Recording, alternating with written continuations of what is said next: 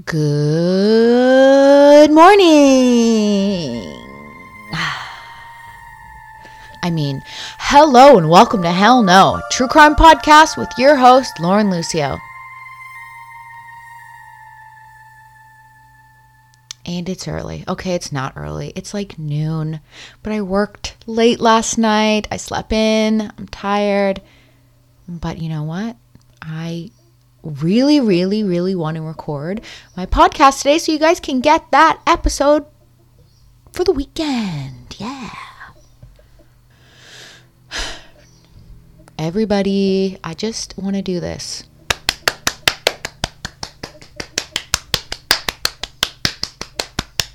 That's me clapping because this is my 25th episode, which means I am halfway through my first season. I don't know if there'll be 50 episodes, but there could be. I'm going to say maybe 48. I've said it before. I will say it again. I'm so thankful to everybody listening and recommending me to your friends and family. I have a friend who's been listening since day one, literally day one, episode one. Even before I started this podcast, we had been talking about true crime for a while. He's a huge true crime fan. He's a huge supporter of mine and many other amazing podcasts. I know he's listening right now, so thank you so much, Johnny. I really appreciate it. This week's case, it's a Canadian one. Johnny, you'll love that. You're Canadian. It's a Canadian one. It's one maybe you have heard, but you haven't heard it from me. So let's just get into it. It is pretty brutal. I will start by saying that. So the brutality is real. 2005, Medicine Hat, Alberta, Canada. 11-year-old Jasmine Richardson, grade 7, is discovering bad girl life. And she is swapping out all her pink cute dresses for the exact opposite. She had developed very fast. And you wouldn't even be able to tell that last year she was just 10 years old. She did not look like she was just a 10-year-old girl last year. She was wearing very heavy dark makeup, so that does make anybody look older. As I get older, I have to ease back on that because I also really like dark, heavy makeup. I've never been good at my makeup, but getting older, it makes me look a lot older. So anyways, Jasmine was 11 years old. She was putting on this dark, heavy makeup, making her look much older than 11, maybe 16, 17 years old. She was getting into punk music, rock music, metal music, heavy metal music. Her color of choice to wear was now black. And you know what? I have no judgment on this topic because at that age, I was going through something extremely similar. Maybe not 11, but for sure 12 and 13. So Jasmine had online profiles. She had her MySpace. She had other platforms that I'd never heard of, like Nextopia and Zorpia. So I don't know if those were before. No, would have been after my time, I'm assuming. I remember MySpace. Whatever those are, whatever. Okay, so she had them. She was always saying that she was older on her profile. She was saying like 15, 16 because she looked it. Nobody questioned this. Her username was Runaway Devil. Her interests were all dark things like hatchets, serial killers, blood, and kinky shit. That's a quote. That's an actual interest you could put on your profile. Okay. It's never a good sign when violent things are in the same category as sexual things. Something may be wrong. Perhaps there's some wires crossed, but violence, killing, and sexual things should never be in the same category. It's fine if she's interested in studying serial killers. Of course, you guys know I'm going to say that. I do this every week. But I don't know, just putting kinky shit alongside serial killers, it just seems like she's either trying to get a reaction or fit inside this box she's built for herself, or there is something really wrong. I don't know. I'm not a psychologist. I'm not a psychiatrist. I'm not a therapist. I'm not a counselor. So I don't know. That's just my opinion from reading tons and tons and tons of true crime. You might be thinking, why is Jasmine rebelling so hard? What is with the sharp left turn she's done in her life. Well, she is preteen, so life is hard and dramatic, of course, but it wasn't because she was having trouble at home. This we know for sure. Morning time. Jasmine's parents, Mark and Deborah, were such good people. They had a bumpy road in their 20s, but since then they were pillars in the Narcotics Anonymous group. They were a part of that group. They have gotten and stayed clean for many, many years. Deborah was a sponsor and mentor, and both her and Mark, they were all about helping people get on the right track. They were both in their 40s now, so they had been, they had lived this clean lifestyle for over 2 decades. Mark had a good job, which allowed them to buy a home.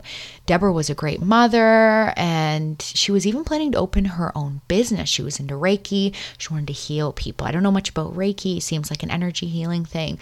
So again, with that helping of people, that's what she wanted to do. Now that her children were more independent, she could pursue these pathways. Jasmine, she also had an 8-year-old brother named Jacob, and he, just like Jasmine, before her left turn in life, he's sociable. He had a lot of friends, very sweet, really loving little boy, just beautiful. About a year into Jasmine's punk rock dark transformation, she starts going to these all-ages rock punk metal shows and concerts with her friends, which, I mean, kids do that. A lot of people are like, what? She's 12 years old and she's going alone with friends to concerts and stuff. They're all ages. It happens all the time in Canada, at least I know. Anyways, maybe in America, I don't know. I can't speak for any other countries, but in those 2 countries at that age, I was also going to all age metal punk rock shows. I used to do that with my friends, but looking back on it now, I'm like, yikes, how am I alive? Just like Jasmine, I used to convince people I was older, get them to buy me booze. Yikes. Sorry, Mom. So one night, I believe it was in the late 2005-ish area, she's at a show. It could also be early 2006. I couldn't get an exact date on this. At that show, she meets a 23-year-old man named Jeremy Steink. So I think it's Steink. I'm going to say Steink. I've heard it pronounced several different ways. It's Steinke, Steink. Jeremy, he's had anything but an easy life. He's been abused. He's been beaten by his biological father, both his stepdads and his mom's boyfriends in between her husbands. He's been moved around a lot his whole entire life, having never made strong connections, never making those lifelong friends, which is so important because children, they need people to confide in at a young age. They need peers that they can trust. He's isolated by his awkwardness. He's bullied. His mother is an alcoholic. She was even arrested for stabbing one of her boyfriends once. He came from a very violent home, and he had no idea what it was like to have a stable, safe life ever. So you can imagine he is badly damaged and he is desperate for acceptance and love. It is possible that his fight or flight response is permanently stuck on as a survival coping method. Jeremy had even attempted suicide once before. He needed help and he just wasn't getting it. Jeremy had been using drugs like cocaine, LSD, and ecstasy since he was in his teens, and he also drank a lot. This is a deeply troubled man, this was a deeply troubled boy, now man, trying to escape reality. It was reported that Jeremy could be violent, and also that Jeremy told people that he was a werewolf and he could eat them. And he actually believed that he was a 300-year-old werewolf. A 23-year-old man who hangs out with 12-year-old girls and genuinely believes that he's a 300-year-old werewolf. Okay, can somebody please intervene? But this is only going to end badly. Children who grow up around violence and fighting tend to be more aggressive, probably because that's what they've learned is how to deal with confrontation or to deal with their problems. And in quite a few cases, these children also have post-traumatic stress disorder, depression, anxiety, and they have to deal with a real mixture of complex emotions at such a young age, such as guilt, helplessness, and this is all according to pathwaystosafety.org. It was also believed that Jeremy may have been born with fetal alcohol syndrome, which causes brain damage and can make learning very hard as well as regular development and maturing. Jeremy is immediately in love with Jasmine. So let's go back to the show. So now we know who Jeremy is. They meet and Jeremy loves Jasmine. Since Jeremy is older and he hangs around this very young crowd, he is seen as really cool by these peers. He's hanging around like 12, 13, 14, 15, 16-year-olds. He's 23. He can buy booze. He can buy cigarettes. He can drive. But what I found strange is that Jeremy didn't really make his transition into this like rocker goth punk phase until a year earlier, until he was like 22. So I don't know if he had always listened to metal music and it just kind of, he just got the style when he moved to Medicine Hat, because I believe he was pretty new. He hadn't been living there his whole life. And perhaps maybe he just found this crowd and he just took on this persona.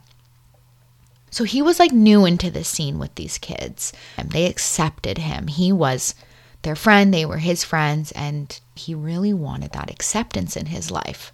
February 2006, Jasmine and Jeremy, they start dating officially. He had asked her out in an email, so that's happening now. She's 12, he's 23, but that's happening now. Their relationship, man, morning recordings.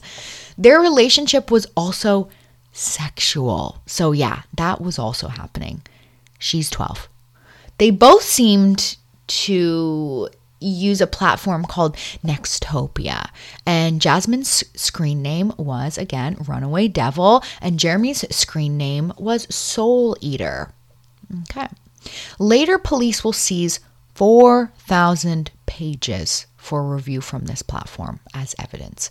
Jeremy's online profile on one of these sites, it was very concerning. He stated his dislikes as, and I'm quoting him, this is not my word, quote, prostitutes. He dislikes prostitutes. And then he goes into detail about murdering them and then disemboweling his victims and playing with the entrails. Then he tops it all off with a racial slur, claiming to hate an entire race of people. It's just a lot to handle on a profile. Jasmine's parents can see what's happening, and somehow they must have found out Jeremy's age. She's been grounded for hanging around questionable older people. I don't know if her parents would have seen it as questionable. They're very open people, you know what I mean?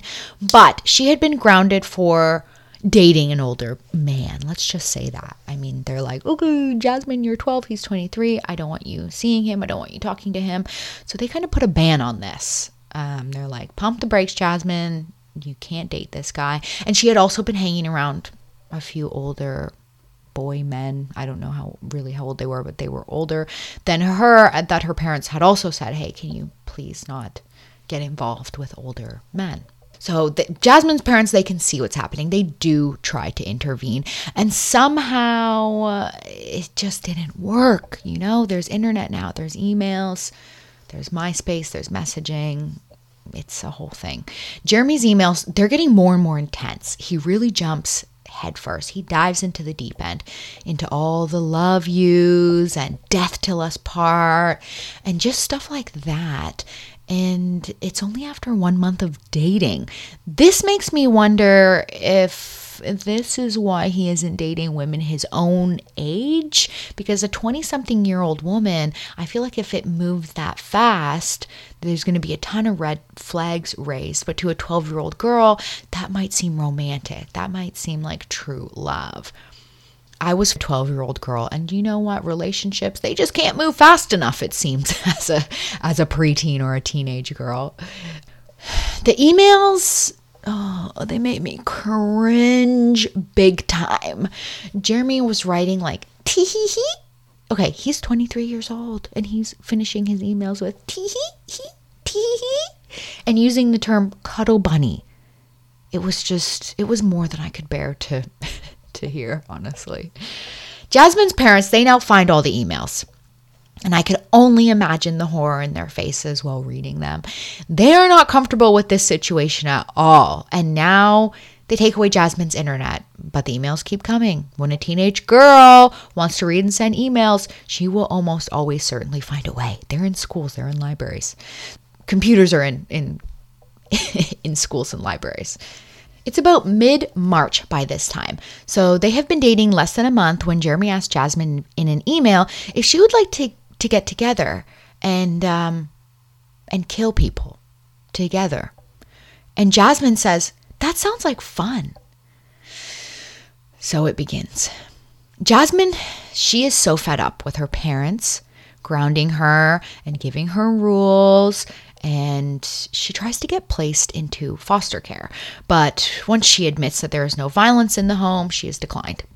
Not really sure her plan there, but she thought she would be free to do whatever she wanted if she could just get removed from her home.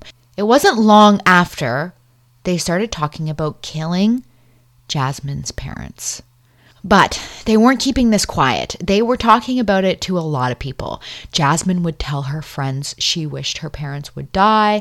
Jeremy would talk about it online in the Nextopia platform to friends. And pretty sure, so Jasmine, she was sneaking out at night to see Jeremy. I'm pretty sure of this. And one night after he gifted her his blood, his werewolf blood, which confused me because it seems more like a vampire gift. I don't know these things, but he called it his gift of love. And she loved it. Or his item of love. He called it his item of love. These two, they really had some kind of romantic idea about blood and murder, and I just don't get it. Jasmine's mom and dad enrolled her into counseling because they were like, okay, these emails, they're not good. So they enroll her in counseling, and she went. I think it was like family counseling, so they all went. And she was starting to come around. She was starting to respond to them better, be nicer. She was still grounded from the internet, but what they didn't know, as she had been using the library computers to talk to Jeremy, they didn't know that the two lovers, they were not happy about being kept apart. And Jasmine tells Jeremy that she has a plan and she wants to kill her parents so she can live with Jeremy. Jeremy responds, hey, that's a short-sighted plan, and maybe we should just, put our relationship on hold for 6 years until you're 18 and do the right thing and maybe not talk about killing people. No, he didn't. That is not what he said at all. No, that is not what he said at all. He actually encourages the plan and suggests they work out the details. April 3rd, 2006. Jeremy posts on Nextopia. Payment! Okay, quote, payment! My lover's rents are totally unfair. They say they really care. They don't know what's going on. They just assume their throats I want to slit. Finally, there will be silence. Their blood shall be payment. Unquote. So that's summing it up. I think the entire thing was really, really long, but that's the gist of it. The next day, Jeremy's friend on Nextopia under the screen name Super Jesus responds to Jeremy and asks, how's it going? With his girlfriend. And Jeremy tells Super Jesus that Jasmine's parents might be affecting their relationship, so they are planning to kill them. To which Super Jesus responds, LMAFO, nice. To which Jeremy responds, yippers, with a Z, yippers. And he also says, the best part is, it was all her idea. You can see why these pages were later taken into evidence. Jeremy then goes on to talk about how he wants to go out, and get in a fight because he feels like killing someone right now, which is scary. Plans to murder are really starting to heat up, and it's being talked about more and more. In fact, Jeremy was trying to recruit a friend to help him, and I believe he asked that friend more than once, and the friend was like, no way, I'm not going to help you do that. That is no. This brings us to April 22nd, a Friday in 2006, only 2 months into Jasmine and Jeremy's relationship. Jeremy starts drinking. He's drinking beer. He's drinking more beer. He's drinking vodka. He's going around to his friend's house trying to convince him to come murder Jasmine's parents with him. His friend is refusing. Jeremy is begging him to help, but luckily the friend will not agree. He will not help. So they watch Jeremy's favorite movie, Natural Born Killers, and he even mentions the difference in his plans to that movie. If you haven't seen this movie, it's about lovers who kill one of their parents so they can be together, but they leave the child alive, and that's where Jeremy says they won't be doing that. 3 a.m. rolls around. Okay, it's 3 a.m. rolls around. Jeremy goes to another friend's house. This friend just happens to sell cocaine. Is it a friend? Is it a cocaine dealer? Oh, we don't know. Maybe a bit of both. He goes to this guy's house, and Jeremy apparently does a lot of cocaine and takes some ecstasy and continues to drink. So he has got to be out of his mind by this point. An hour later, just 1 hour after consuming cocaine, ecstasy, more alcohol, he heads to Jasmine's house. And this is where I get shivers in the similarities between this case and the Twilight murder case that I covered. If you haven't listened to that case after this one, go listen to that one. You'll know what I'm talking about. We'll talk more about that after, actually. First, let me just tell you what happens next. Jasmine lets Jeremy in through a downstairs window. They were making a lot of noise, and Deborah wakes up and runs downstairs to see what's going on, when she is met with a man wearing a black mask, waving a knife around. Deborah was attacked and stabbed 12 times. She had several life-threatening stab wounds, including one to her lung, stomach, and the fatal blow hit her aorta. She did not die immediately. It would have been terrifying and painful for this innocent woman who devoted her life to helping people overcome addiction, just to be knifed down in her home by an outrageously high attacker. And they could tell by blood evidence later that after she was attacked and bleeding on the floor, she was moving around. That's how they know that she didn't die quickly. Absolutely terrible.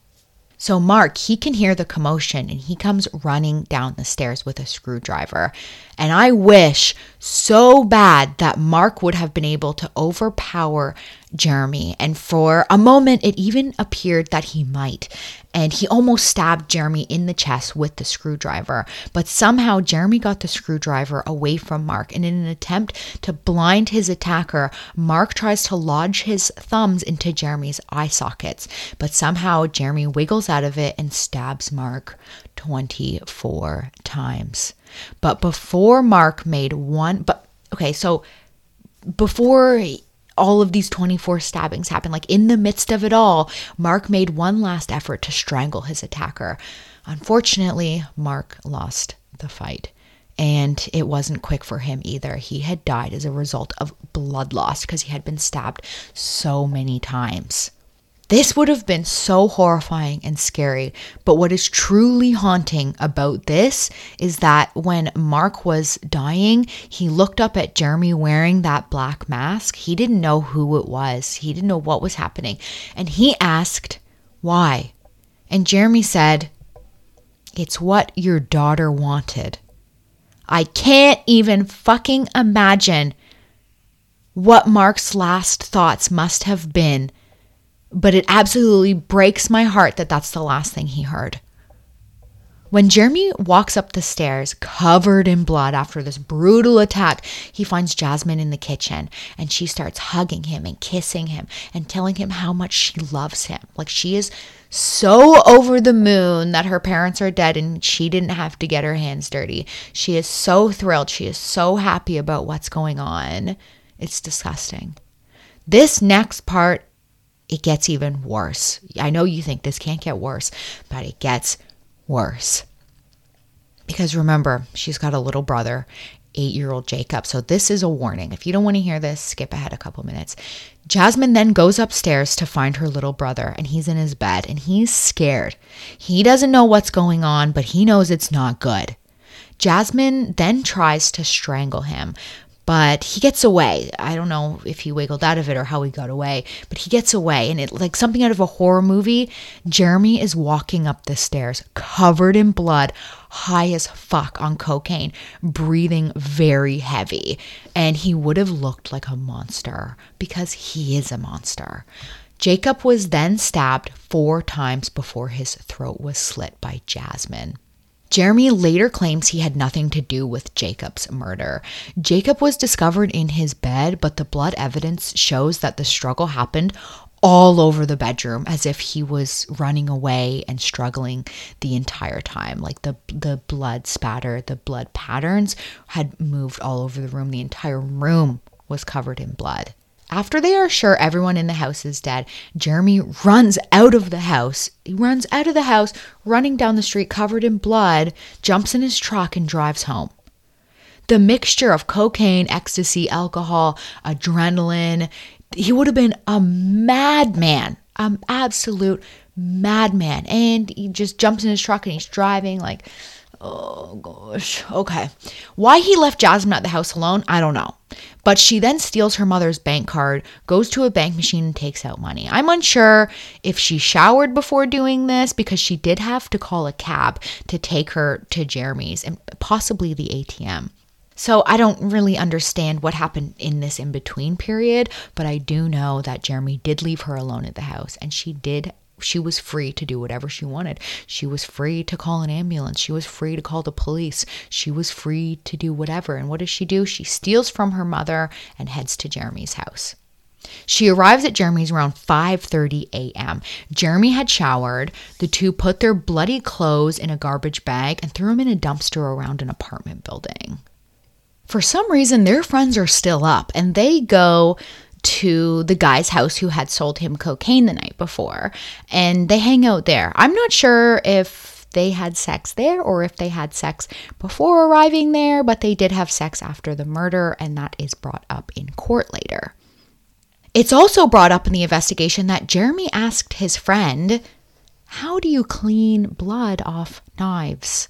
To which his friend was like, "What?" I don't know what his friend responded, but his friend was weirded out by this. He actually tells police this later. Was Jeremy planning on going back to the house to clean the murder weapons or something? Or why did he ask this?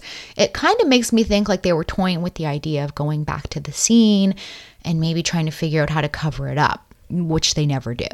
By this time, the sun it's got to be coming up. But Jasmine and Jeremy, they leave the house they are at and they go find a party. So it's now Sunday morning and they do find this party where their friends are all still raging in someone's apartment. And witnesses at that party say Jeremy and Jasmine were hanging out on the couch, grinding on top of each other and making out the entire time like they were both incredibly turned on. There was massive sexual energy coming from them. So just a situation check here. The situation is she's 12 years old. He's 23 years old. She's just brutally murdered her 8-year-old brother, and he has just violently murdered her parents. And now they are dry humping on a couch while all their friends watch at about 6:30 on a Sunday morning. I just can't even imagine how troubled someone would have to be that this is their reality. Not the people watching, they're just partying, they're just young. But I mean, the two on the couch grinding after murdering. It's just makes my skin crawl. It's at this party where the two confide in a friend and they tell him what they did. And Jasmine even goes into detail about what her brother sounded like when she killed him, saying he gargled. And this is also later brought up in court when the friend testifies. There are so many similarities in the Twilight murders and this one, like I've said before, because that girl, she also said her sister made a gargling sound when she was killing her. Anyways. Those two, and in the Twilight murder case, those two also had sex after murdering her family, but they weren't 12 and 23. I believe they were both 16. And they didn't leave the house. They stayed in it with the bodies for 3 days. Around lunchtime, Jacob's friend from next door, he wants to go see if Jacob can come out and play. Jacob and this little boy, they had spent a lot of time together. They were friends. And in fact, this little boy was supposed to have a sleepover with Jacob the night before, and he was supposed to stay at Jacob's house overnight. But something came up and the little boy instead went to a hockey game with his grandmother. And I'm sure that little boy's parents are thankful for that every single day. In a country where hockey is already pretty much a religion, this just would have made it stronger for them. This boy asks his mom if he can go over to see Jacob. She says, yeah. He runs over, he's knocking on the door, but there's no answer. He knows they're home because he can see Mark's truck in the driveway. So he looks around and he looks through a window and he sees Mark's body laying on the floor covered in blood. A boy discovered this scene, a small boy, and he rushes back to his mother and tells him what he had seen. At first, his mother thinks, no, that can't be right. But once she went over to look for herself, that's when panic set in. She phoned police and told them to come quick. Then she was concerned that the attacker could still be lurking around the home and maybe around her home because they live next door. She had no idea where the attacker was. She's freaking out. The police arrive. They call for backup because they're like, yep, that's a bloody dead body in there. Let's call for backup. Backup arrives and they smash in the door because this is an urgent situation. They need to get in there. There's clear signs that something is wrong. And they want to know if there's any survivors or if the people that they can see laying on the floor, if they need any medical aid, if they can save their lives. And at first, they don't know what the hell has happened in here.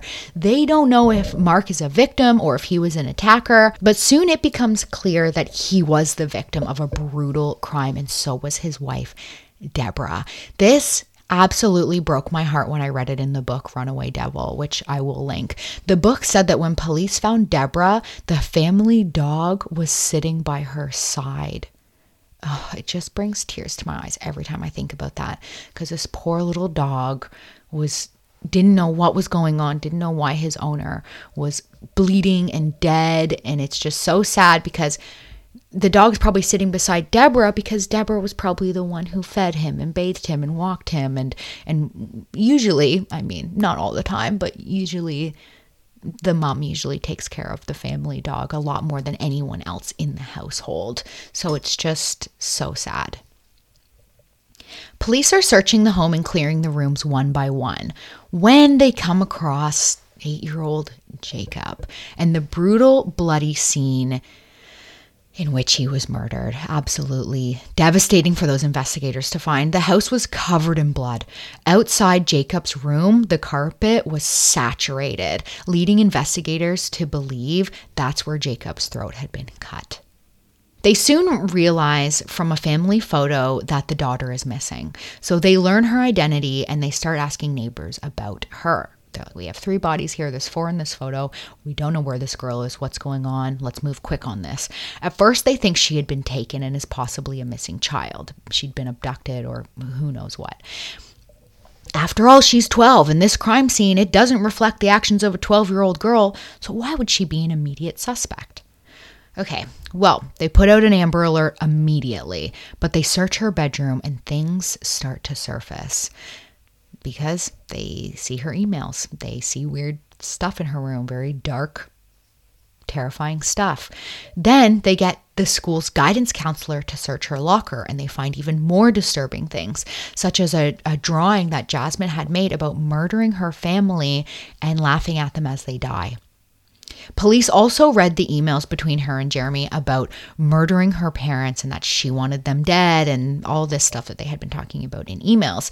So now it had went from a missing persons to a murder suspect. Her name had already been released, I believe. So because she was so young when she was a murder suspect, I believe they couldn't say her name anymore because she was so young. So I think they were referring to her as JR or young girl. I'm not absolutely sure about that, but something happened there. At this time, but everyone already knew because they had already released the Amber Alert and the lookout, and it was just a whole messy situation. At this time, the two suspects, Jeremy and Jasmine, the two murder suspects, were grinding on a couch at an apartment party in an afternoon on a Sunday, which, for some reason, I see this apartment as having garbage bags for curtains and a really stinky couch. Possibly an animal in the home that's poorly cared for. I don't know. That's just where my imagination takes me when I think of that scene. None of that is confirmed. It's just what I see when I hear that situation. I see the smell of bong water, I guess is what I'm getting at. So I don't have exact details about the timeline over the next day, but I do know at some point, Jeremy and Jasmine and 3 of her friends take off to a town called Leader in neighboring Saskatchewan, which is 160 kilometers away from Medicine Hat, Alberta. News had gotten out that Jasmine was a murder suspect, and a lot of witnesses start coming forward and talking to police about Jeremy and Jasmine, like what they had told them or asked them. Stuff like that relating to the crime that had happened. The friend that he had begged to help him came forward, and also the guy from the party that they had confided in, he also came forward and told police basically, yeah, they told me they did it, and Jasmine even described the sounds her brother made as she killed him. This is how police learned that Jasmine and Jeremy are possibly headed to Leader, and they put out a bulletin saying, be on the lookout for blah, blah, blah, blah, blah, which is Jeremy's truck details and the 2 suspects' details.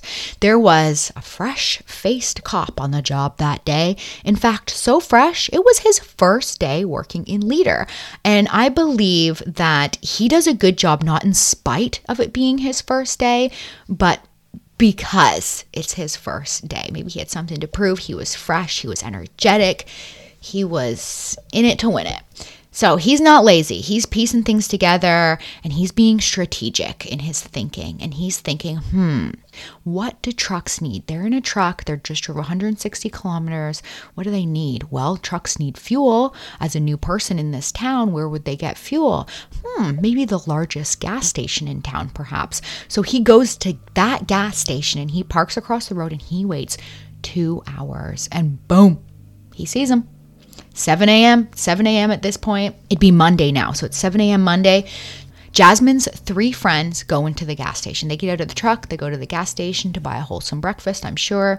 Well, inside, they see a newspaper. But what catches their eye is that there is a huge picture of Jasmine on the front of that paper and an article detailing the murder of her family. And these girls claim they had no idea at that time that Jasmine and Jeremy had murdered her parents. So they buy the paper and they go to give it to her thinking she's going to freak out, but instead she laughs. Wow, that is scary as fuck. It's possible her friends didn't know until this point, but they know now.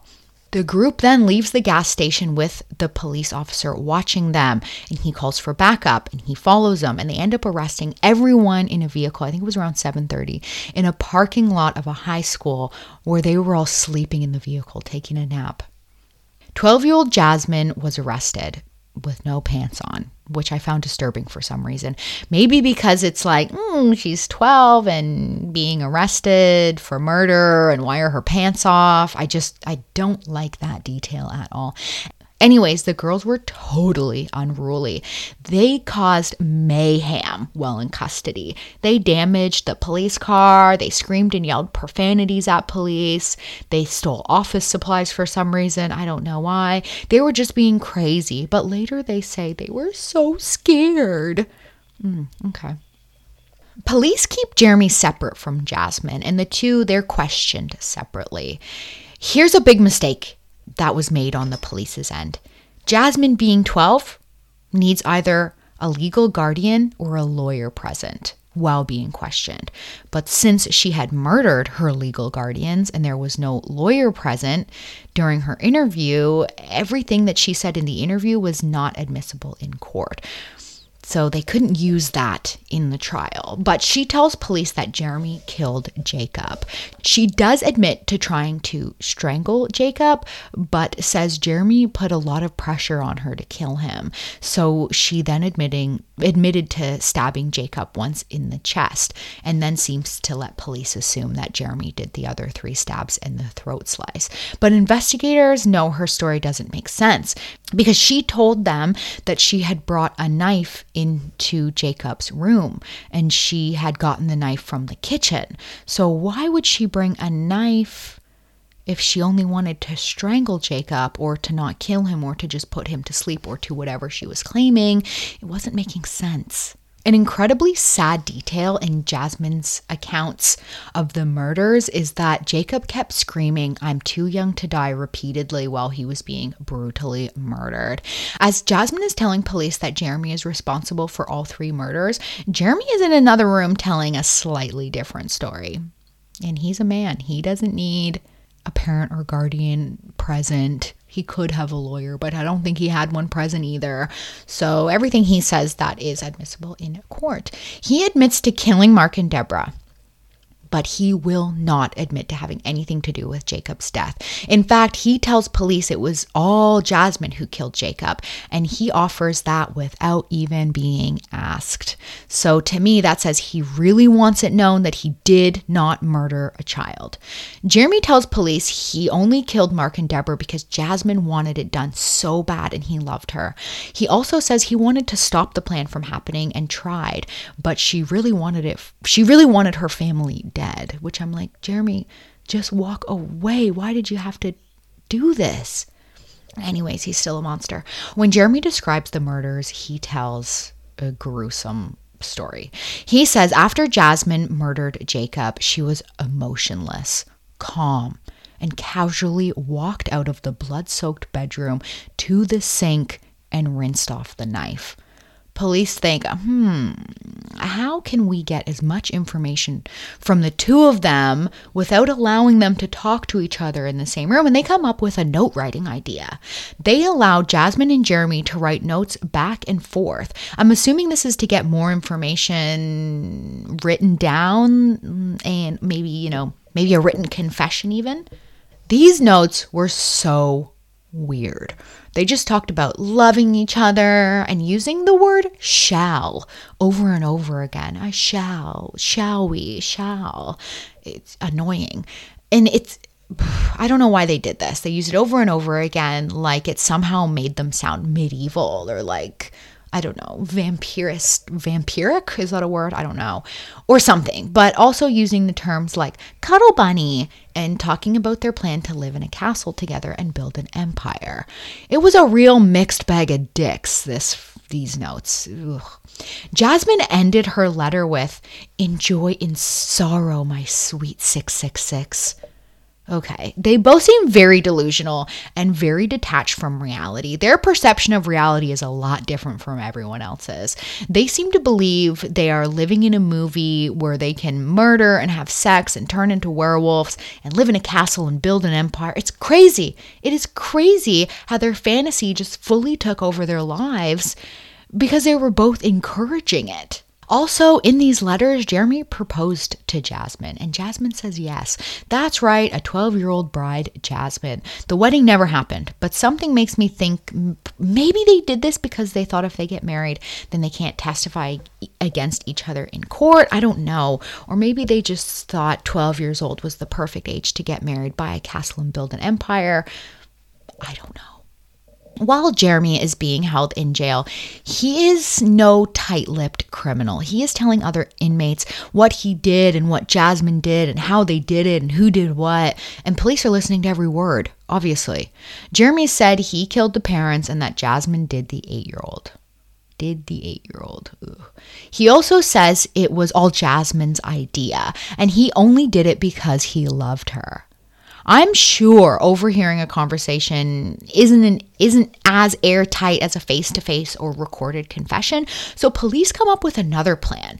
During the prison transport, Jeremy is placed with an officer posing as an inmate that is also being transported. And without engaging with Jeremy, Jeremy tells this other inmate / undercover officer what he and Jasmine did. And everything's being recorded in this van. It's fitted out with listening devices, possibly even a video camera. I'm not sure, but it all was being recorded. And he says the same thing, that he killed the parents and Jasmine killed Jacob. Jeremy even goes into detail about what Jasmine did to Jacob and how she laughed about it later. We've got confessions. We've got evidence. We have charges laid. We have suspects in custody. So now it's time for the trial. Jeremy and Jasmine were tried separately, as Jasmine is only 12, so she's not an adult, whereas Jeremy is a full grown-ass man. He could go to adult court, I guess. June 4th, 2007, Jasmine's indictment. Legal stuff, it's not all new to me, but the detail is all new to me. So although I have heard the word indictment before, I was unsure what the difference is between being charged or a hearing or indictment. But according to Oxford Dictionary, indictment means a thing that serves to illustrate that a system or situation is bad and deserves to be condemned. Also, a formal charge or accusation of a serious crime. When I dug a little deeper into Canadian law, I found that indictment offenses have no limitation period to when the accused is charged, tried, acquitted, and convicted. Unquote. The same website I quoted that from, pardonwaivers.com, gives examples of indictment offenses, and they are all like murder, terrorism, drug trafficking, and all very serious offenses. Anyways, at Jasmine's indictment, there is 90 witnesses to say, yep, she told me that she wanted her parents dead, or Jeremy asked me to help kill them, or she told me her brother gargled when he died. And Jasmine claimed all that stuff was jokes. Jokes. Really, Jasmine? Jokes? It's just a coincidence that you and Jeremy did kill your family then? Okay. Doesn't really stand up in court, if you ask me. So she pled not guilty, unbelievably. Her defense painted a picture of a controlled preteen, being controlled by an older man, and that she was made to do this evil act. But a 12-year-old, well, she was no match for the prosecution, and they trip her up, they expose her lies. They poke so many holes in her story. Absolutely slaughtered her on the stand. July 4th, 2007, Jasmine Richardson is found guilty of first-degree murder ×3. When I hear this, I think 75 years with possibility of parole after, 20, 50 years or something like that. But remember, she's a child, and the sentencing is pretty outrageous to me. Jasmine only receives 10 years and not in prison. She was found to have psychological disorders, but since she's so young, that information was never released. And I believe in Canada law, again, I'm not a Canadian lawyer. I'm not a lawyer at all, actually, believe it or not. But I believe that's the maximum sentence for a child, and no more than 6 of those years can be served in an institution. So if that is true, we do see it here, because she receives a 10-year sentencing, but because she has psychological disorders, it's not in prison. No. She is sent to a psychiatric institution for 4 years and then set free into society on conditional community supervision, which means she gets to live her life. She just has to report in, and they are supposedly monitoring her. And after 4.5 years of doing that, she is totally free at the age of 22 years old. Record cleared, new name. No evidence she was convicted of brutally slicing a child's throat wide open, stabbed him multiple times, laughed about it, and had her parents murdered. She's now She now lives free, not monitored by police. She's got a clean record. She's got a fake identity, and her crimes will never come up on any police check. So that means she could be working any job and never has to tell her boss or whoever hires her place of employment that she had been convicted of murder. So she could be working any job under the sun, including with children. She could be your neighbor. She could have children of her own. There is no limitations to what she can do because of the conviction. It doesn't exist anymore to her. She is free and clear at the age of 22. She did no prison time and in fact was allowed to study for 6 years while institutionalized. And when she was released, she went to university. So I don't know, rehabilitation is a real thing, but this just seems scary to me. Jeremy's trial. Let's get into his trial. It was November of 2008, and his sentencing, it was more appropriate, but also not what I would expect from a crime like this. There was so much evidence showing brutality and premeditation. It was just wild. He did, however, claim self-defense. Okay, that to me seems like an incredibly weak defense in this case, but he did claim it. It didn't go over well at all. He was convicted of first-degree murder times 3 and sentenced to 25 years in prison. Here's what I don't understand. If he killed one person or 10 people in that home that night, would he only get 25 years? Is that the maximum sentencing in Canada? If you do a mass murder on the same night, can you only be convicted or sentenced to 25 years? What I don't understand is why isn't it per life he took? Why isn't it 25 years per person? And when does it get to the point where it is per life? Does it have to be on separate nights? How much of a cooling off period needs to be in between the murders before you get a 25-year sentence per life? I don't know. I don't get it. But to me, it seems like it should have been 75 years. From what I gathered, Jeremy could possibly be released in 2033 when he is 50 years old. Jasmine has no conditions on her freedom, so she could probably look him up and do this all over again if she wanted to. And that is really, really scary to me. I am so interested in learning more about the legal system because to me it just seems like a lucky dip bag. And every time someone goes to trial, the judge reaches into a bag and blindly pulls out a sentence. I don't know. I mean, I guess they have to work within the confines of the law and with age. It just seems so complicated to me. So that wraps up all the knowledge I have on this case. I will post my sources in my show notes as per usual. But real quick, I want to throw out an idea. So I've been thinking about a small segment for my podcast to talk about either at the end of the episode or maybe at the beginning. I think at the end as like a little mood lifter because some cases are quite heavy and dark like this one. All the cases are quite heavy and dark and can leave you feeling sad, you know? But so I had this idea. Since my main income job is serving, I work at a restaurant, I know how terrible some customers can be, but I also know how I can have a good laugh about it later with friends and have a drink and just vent about it, you know, just shake off all that negative energy maybe I've taken on from a customer. So I would like anybody out there, if you work in hospitality, if you work in retail, if you work in customer service, I would like to share your nightmare customer stories on my podcast. They can be anonymous. I'm not going to say where you work. You know, you can just say, hey, I don't want my name in this. You don't even have to add your name. But please email them to me at hellnopodcast@outlook.com. They can be short. They can be funny. They can be long. They can be scary. You can also send me a DM of this story on my Instagram, Hell No, a True Crime Podcast. And I would love to read your hilarious or scary customer service, hospitality, retail stories. Thank you. Thank you in advance for doing that.